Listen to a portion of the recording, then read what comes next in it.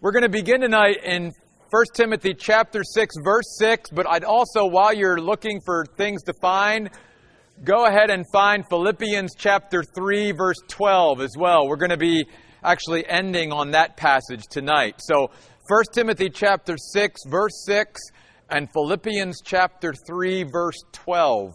Those are the two passages we're going to be looking at tonight, and I want to share with you a contrast that you're going to see tonight from these two passages of Scripture. And really tonight, I think it's all about our heart and what our heart really wants and what we really want in our life. Because Paul, last week we ended where Paul was talking about contentment and learning about what contentment is all about. We want to begin there tonight. But we're going to see tonight that's why God wants our heart more than anything. That's why the greatest commandment is to love the Lord our God with all our heart, all our soul, all our mind, and all our strength. Because if we truly love God in that way, then everything else in our life, again, will fall into its proper place. It's why Jesus said, "Seek first the kingdom of God and His righteousness, and all these things will be added unto you." If we don't pursue God in that way, then what we do is we rob ourselves of what really is worthwhile, and we go after other things in our life. And that's what we're going to see tonight. That's what happens. That's sort of the consequence of not, in a sense, going after God most of all. Notice what he says in 1 Timothy chapter 6, verse 6. Now, godliness, devotion to God in action, is what godliness is, as we talked about last week, combined with contentment, the sufficiency of Jesus Christ, believing that I have all I need with Christ, brings great gain or great profit. That's what's of real value. Godliness combined with contentment. And again, I want us to just camp there for a minute on that concept of contentment. Remember last week we talked in Philippians 4 how Paul said, I had to learn to be content. It was through the process of following Jesus as a disciple that I learned that all I need is Christ. And all that I have along with Christ and what He gives me, that's all I really need. I don't need anything else. Again, when we think about that kind of a concept, you could read Psalm 23. The Lord is my shepherd. I lack nothing. You know, He leads me beside still waters. He takes me to the pastures. You know, He will provide everything. All I have to do is follow like an obedient sheep. And my shepherd will take really good care of me, and I will lack nothing. That's the essence, if you will, of the concept of contentment. And all of us should seek to get to that place in our life. And here's why. Because he says in verse 7, "For we brought nothing, not one thing, into this world." And again, last week I talked about how that we've got to say, am I living primarily for this world? Or am I living or investing more in the world to come? Again, so many verses throughout the Bible talk to us about that. Jesus said, "Lay not up for yourselves treasure on earth, but treasure in heaven." The rich young ruler was piling up all these things. And Jesus, when He told the story, said, "You fool, tonight your soul's going to be required of you. And then what's going to happen to all these things that you've been piling up and storing away?" In Colossians chapter 3, Paul says to the Colossians, "Set your affections on things above, not things on the earth," you see. So the Bible goes on and on about this whole concept of living more for the life and world to come and investing in eternity rather than wrapping ourselves up in the life that now is, this world. This world. Because remember what the Bible also says, that this world is really lying in the power of the evil one. This world is not God's emphasis, if you will, as far as grabbing things from this world. That's why Jesus even said when he was arrested, if my kingdom was of the earth, then I'd have my followers fight. But my kingdom's not of this world, you see. So that's where our emphasis should be as well. And then he goes on to say, and so we cannot take a single thing out either. We are brought into this world naked, and we go out of this world naked, not taking any of our stuff with us. So then Paul goes on to say, if we have food and shelter, if we have what God, in a sense, defines as adequate, that should be enough. That should be enough to satisfy us, to be content with that. And that's where we left off last week.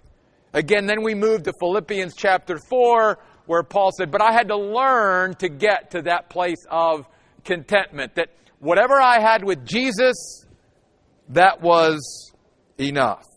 Now, only you and I can answer that question in our hearts of, are we there yet? Are we on the road to there yet? Because that's an important road for us all to be on that road to becoming content. To recognizing that everything that we have in Christ will be sufficient, and that everything that Christ allows for us to have, that'll be enough for me. Because if we don't get to that place, then notice what we begin to fill our lives with. Now, if you take notes or you mark in your Bible or whatever, I have a couple words that I want to emphasize tonight, because I want you to see, if you will, the parallel and the contrast between the use of these terms or concepts in 1 Timothy chapter 6 and how Paul uses them, obviously for a much different pursuit, in Philippians chapter 3. Notice he says, first of all, those who long to be rich. I want you to mark or circle or write the word long. The word speaks about a determination. One that means that I am so determined to get to that goal that I plan for it. I do everything I can to accomplish that end. And Paul says that there are some, even Christians, because he's writing here to Christians in the church. He said there are some, instead of longing for God, instead of determining in their life that they want more of God, and therefore they plan their lives accordingly, he says there are some who determine to be rich, to be wealthy, to have an abundance of material possessions, is what the word rich means. However, notice what he says. If that's what we long for, rather than longing for God, then Paul says we end up stumbling into temptation and a trap. We become entrapped. We become spiritually distracted and diverted, if you will, from what is really worthwhile. So get what Paul's saying here. If you and I aren't longing after God, our heart is a vacuum. Our heart then will end up longing after something other than God. And many times in this world, we get caught up in the materialism of this world. And instead of longing for God, we set a course on our life to acquire more and more stuff in this world and from this world. And when we do that, when we set a course of our life for that, that automatically diverts us and distracts us from the time and energy and effort that we could pursue God with. It's why Jesus said in Luke 16:3, no one can serve two masters. You and I cannot serve God and money or material possessions. Can't do it. Because Jesus said, if I'm truly serving one.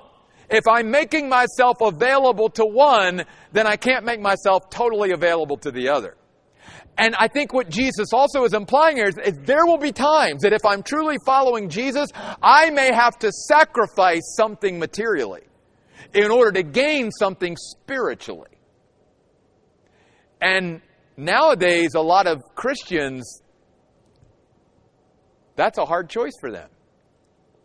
Sacrifice materially to gain something spiritually. And the reason I say that is because I've had Christians over the years say, I know that this move or this new job that I'm taking on is not going to be the best thing for me spiritually, but I'm going to make more money. It's like, so you're placing, we're going to be in a higher bracket monetarily, but I'm going to suffer spiritually for it. And that's what Paul is saying here. You and I have to determine, what are we longing for in this life? Are we longing for more of God? Or by the way we have set a course for our life, are we so diverted and distracted that we're not getting more of God because we're going after so many other things? And so notice what he goes on to say.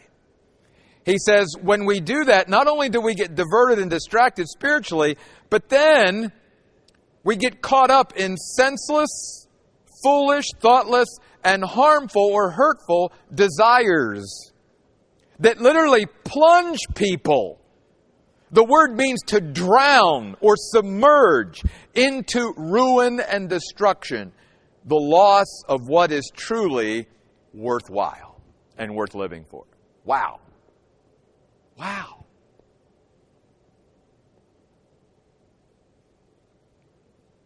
So that's why that word long in verse 9 is a real key word here tonight. Again, it speaks about a determination. A determination that drives my planning, my preparation, and everything in life. What are we determined for? What are we determined to go after in our life?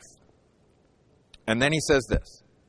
For the love of money, greed, covetousness is the root, the source, the origin, the cause of all evils. Very interestingly, in the original, this not only means something evil or wicked, it also speaks about crime.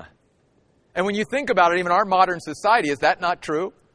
That much of our crime is due to people wanting more and more and more. And they'll do anything they can to get more and more and more. Whether you're talking about stealing or whether you're talking about shoplifting or whether you're talking about embezzlement or whatever you're talking about. There is so much crime, not to mention things like the drug, cartels and all that. There is so much crime that is based on the love of money. And then he says this. Some people in reaching, that's the next key word. The first one was long. The second one is reaching for it. The word means to stretch themselves out. Think of the picture that Paul's painting. He's like, this is the way people live for things. And they're willing to stretch themselves out for those things. But he says, if we stretch ourselves out for these things, we can end up, notice, straying from the faith. That's why he's talking to Christians here. Not unbelievers. He's saying Christians can get to the point that if our longing and our reaching, if you will, in life is for something other than God, then we can end up straying away from the faith. And then notice, personally if you will, wounding ourselves and causing ourselves a bunch of unnecessary pain. I love these words. He says, and we can stab ourselves with many pains. Literally, we can wound ourselves deeply and experience much personal anguish by determining and longing in life and reaching for things rather than for God. So Paul says in verse 11, but you, as a person dedicated to God, keep away from all that. Run away from it is literally what the word means. And here's another key word. Instead, pursue. Circle that word. Mark that word. Pursue. Pursue righteousness, godliness, faithfulness, love, endurance, and gentleness. Pursue. See, notice the contrast here. In the other verses, people were caught up longing and reaching for other things. Paul says, but the follower of God should pursue these things. And here's what the word pursue means. It says to run after something with great effort. To run after something with great effort. And then I'm going to add this, because the Greeks did. Like a hound on a hunt. Now, I don't know how many of you have ever had a hound dog or were around hound dogs. I had a beagle growing up named Snoopy. That beagle was bred to run rabbits. And I'm telling you what, when that beagle would go outside, that beagle's nose was to the ground. And I mean, you did not deter that beagle's nose from the scent that it had picked up. I mean, when you watch these fascinating stories of missing people and stuff, and these bloodhounds and basset hounds and stuff, and they get a scent of something, and I'm telling you what, they are on that, and they will not deviate until they find what they're looking for. That's what this word means. That's the picture I want you to get in your mind. It's like a hound on a hunt. I am pursuing these things. I got a scent, and I'm not going to let anything distract me or deviate me from this goal. Because remember, in contrast, Paul said earlier that when you and I, if we get caught up in materialism and longing to be rich, then we can stumble into temptation and a trap. And those things divert us and distract us from the things of God. From what godliness talks about.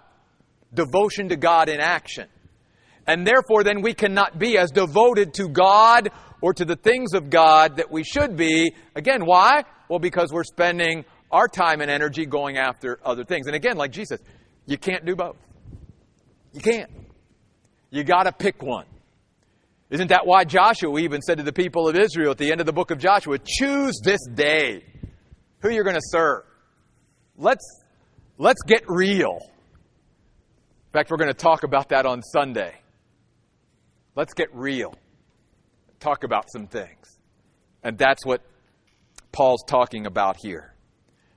Folks, this is obviously a challenge to all of us, especially those of us who live in America.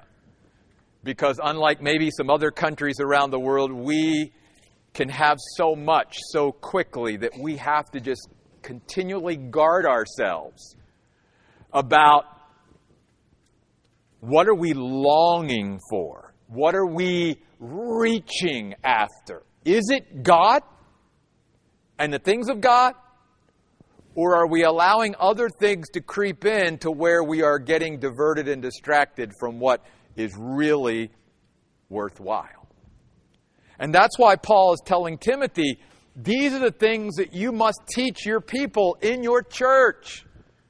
Because if this was true of people a couple thousand years ago in the city of Ephesus, it's certainly true for us today. Why? Because human nature doesn't change. No matter what time in history you and I live in, all of us have to, in a sense, make that choice of what does our heart really want? What do we really want out of this life? What is it really that we want to go after? What are we determined to go after that drives even what we plan for? You see. So 3 key words there in this passage. Long, reaching, and pursue. Now I want to take you to the passage that I want to end with tonight. And I want you to keep your finger there if you have a physical Bible. If not, just mark that or something, because I want you to be able to go back and forth a little bit and go to the book of Philippians chapter 3. In the book of Philippians, Paul is sharing, in a sense, his determination in life. And I want you to see that what Paul has been teaching Timothy is something that Paul himself sort of said a long time ago, this is where I'm at. This is what my life is all about. And he wants to set an example. Notice in verse 12 of Philippians 3. He says, not that I have already attained this. Attained what? Well, in the context, if you go up to verse 10 of chapter 3, it's to know Him in order to be like Him. You see those phrases? My aim is to know Him, to experience the power of His resurrection, to share in His sufferings, and to be like Him in His death. But notice something very important here, that Paul says, knowing Him more isn't just about gaining more knowledge about Him in an intellectual or analytical way. It's about gaining more knowledge of Christ so that I can become more like Him. Again, we're going to talk about this on Sunday. The Bible is not for information, it's for transformation. My growing knowledge of Jesus isn't to just make me more aware of who Jesus is, so that I could pass a test on the life of Christ. It's so that my life begins to reflect and resemble Jesus Christ. That's what it's all about. And Paul says in verse 12, I have not gotten there yet. You see, I'm not totally like Him in all respects. I have not already, verse 12, been perfected or reached my final goal. But notice this next word. But I strive. Mark that word. Strive. The word means to press, or literally in the original, to strain every muscle towards something. Now again, think about the words that Paul used in 1 Timothy 6. Longing, reaching, pursuing. And now Paul says, I strive. I am straining every muscle toward something.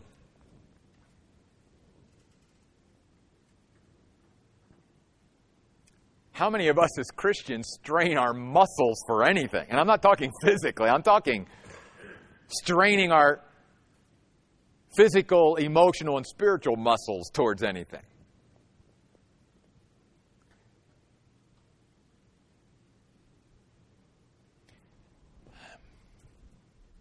Salvation is this wonderful gift when we trust Christ as our Savior. But Christ, as the Bible teaches, is this pearl of great price. And so I can have this thing of greatest value, but what God wants to see in all of our lives as followers of Jesus Christ and disciples is that I begin to understand what I really have in Him. And I plumb the depths of who Jesus is. That's what the life of discipleship is all about. That doesn't happen just at conversion. Again, you'll see where we're going to talk more about this concept on Sunday even. It's amazing how these series parallel and go together. And that's why Paul says, I didn't have to strain every muscle to become a Christian. All I had to do to become a Christian was to accept Jesus as my Savior. Believe in Jesus and what He did for me. In dying for me, and raising from the dead for me and all that. That's what I had to do for salvation. But in order to experience all of Him, and to truly know Him so that I can be like Him and begin to be like Him, I have to strain every muscle to accomplish that. I have to put forth great effort. And Paul is saying to us then, by looking at these two passages together tonight, that I'm either going to, in my life, strain every muscle or long or determine myself in one direction or the other. Because unlike what many people, even Christians, will sell today, is you and I can't have it all. We can't. No human being can have it all. We might think and we might deceive ourselves into thinking, I can have it all. No, we can't. Whatever we choose to go after there means we have to give up so many other things in order to achieve that. By saying a total yes to something means I have to say a lot of no's to other things. Which is what Paul's going to say here in just a moment. So, strive. Really key word. I strive to lay hold of that for which Christ Jesus also laid hold of me. I love that. Paul's saying, do you realize for each of us, Jesus wanted to grab a hold of us and He wanted us to experience Him in such a way that He could transform Himself into our lives. That's what He grabbed a hold of us for. Not just to bring us close to Himself, but so that then His life could be lived out in and through us. That's why He grabbed a hold of us.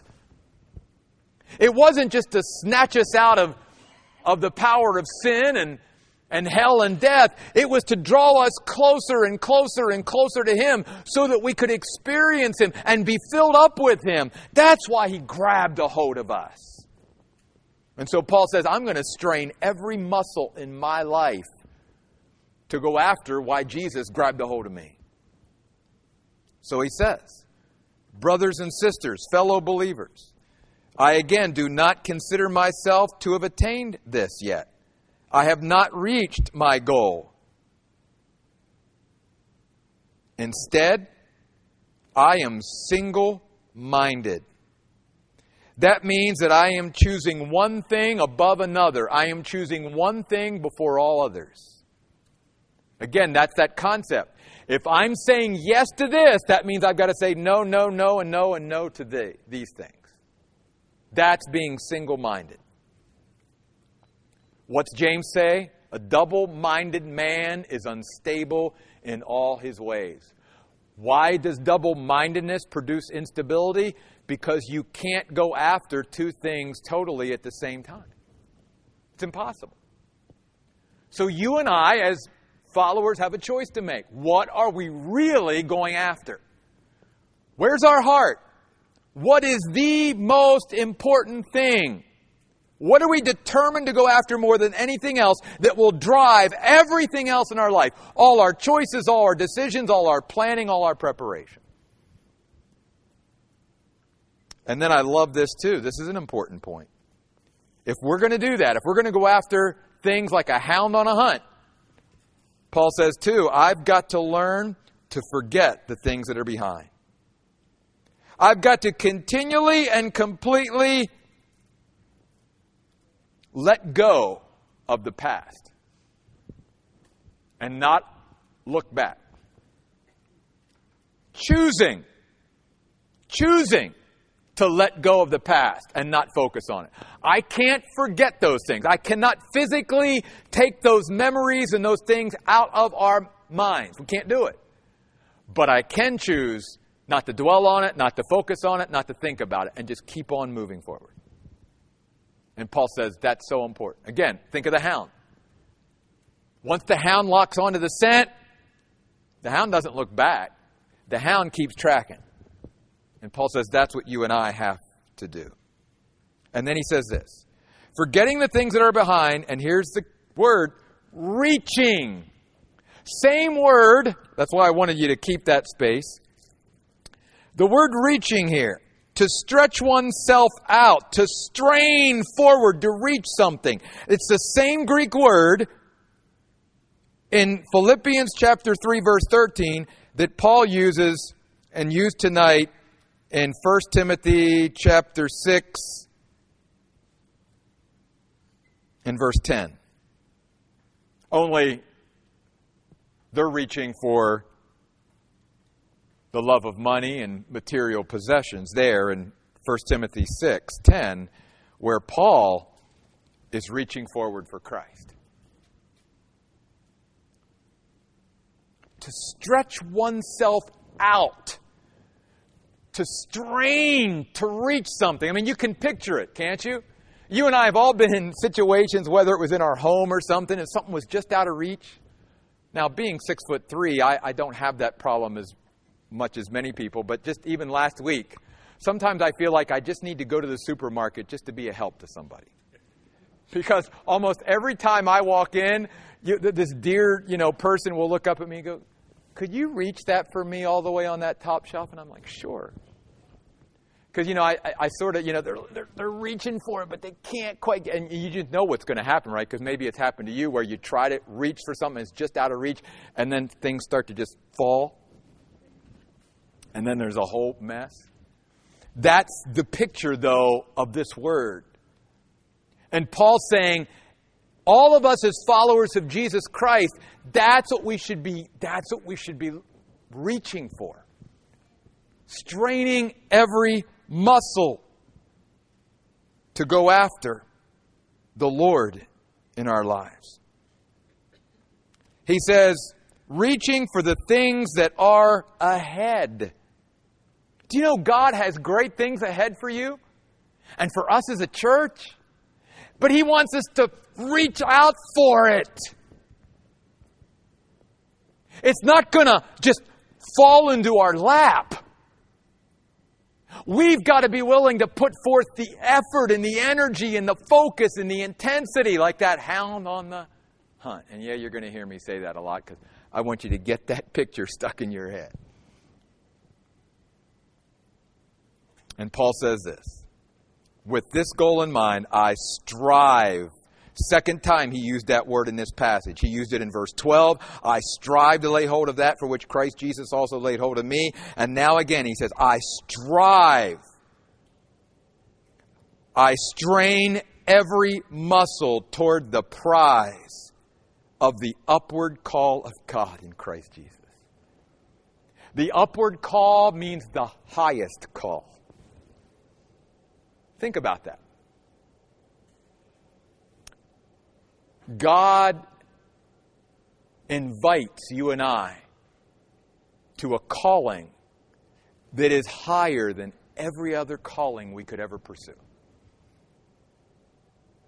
What God has for us in our lives is better than anything else. It's the best. It's God's best offer to us. That's the highest call. And Paul said, this is the pursuit of my life. This is what I am running after with great effort like a hound on a hunt. This is what I'm striving for. This is what I'm reaching for. It's not material things. It's the highest call of God on my life. That's what Paul lived for. That's what he was determined to go after. Everything else in his life was subservient to that goal, that end, that aim. And then he ends just the first phrase of verse 15. Therefore, let those of us who are perfect, and the word perfect here doesn't mean sinless. It means those of us who are spiritually growing and achieving spiritual maturity, let us embrace this point of view. This should be what growing Christians, maturing Christians, this should be what our mindset is. The same as Paul's. That I am willing to strive, to reach, to pursue the things of God and God Himself. And everything else has to come second. Because as Paul said in Timothy,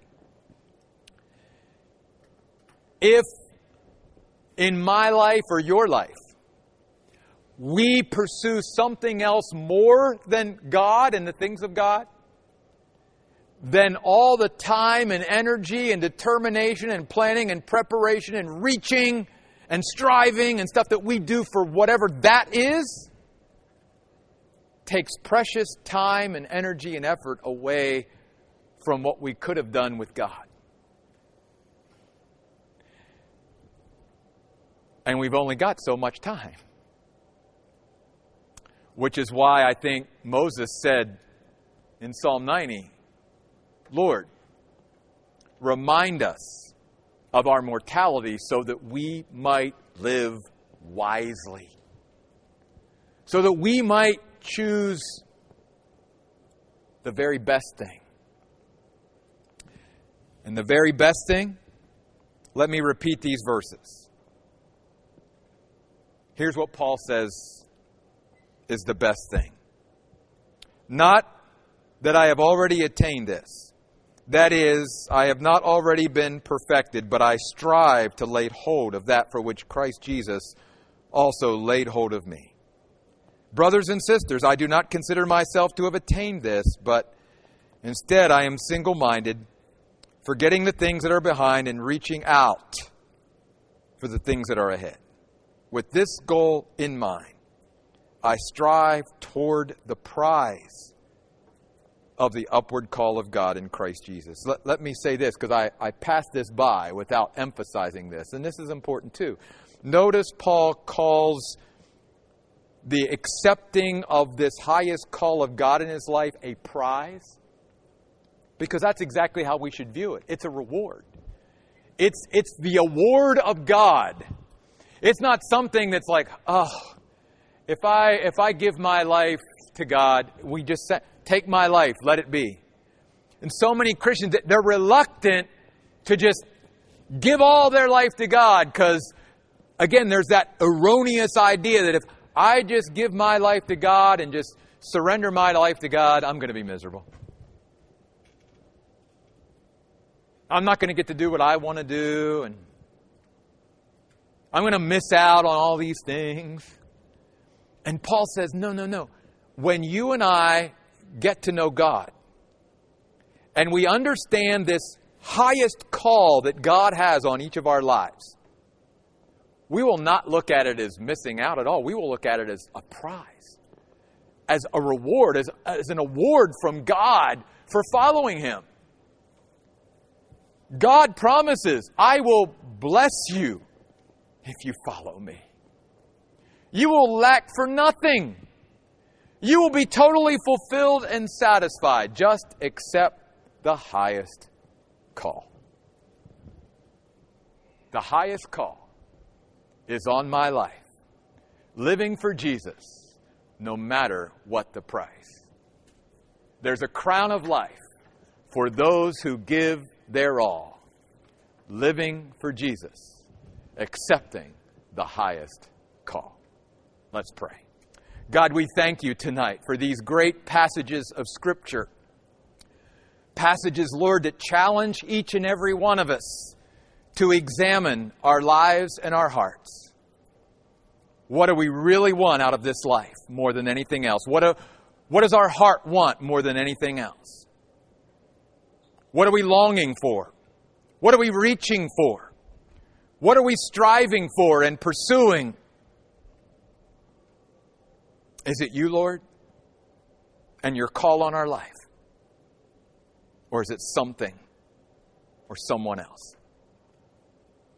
God, I pray that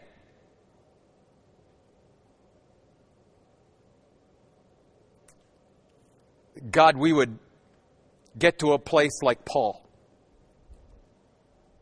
where as we continue to walk with you, we would realize that, God, what you offer us is the absolute best we could ever experience. That what you have planned for us in glory is beyond, Lord, our comprehension. And will make whatever suffering and pain and agony that we go through down here on earth seem very insignificant. But God, what you have planned for us even right now before we get there is totally unbelievable.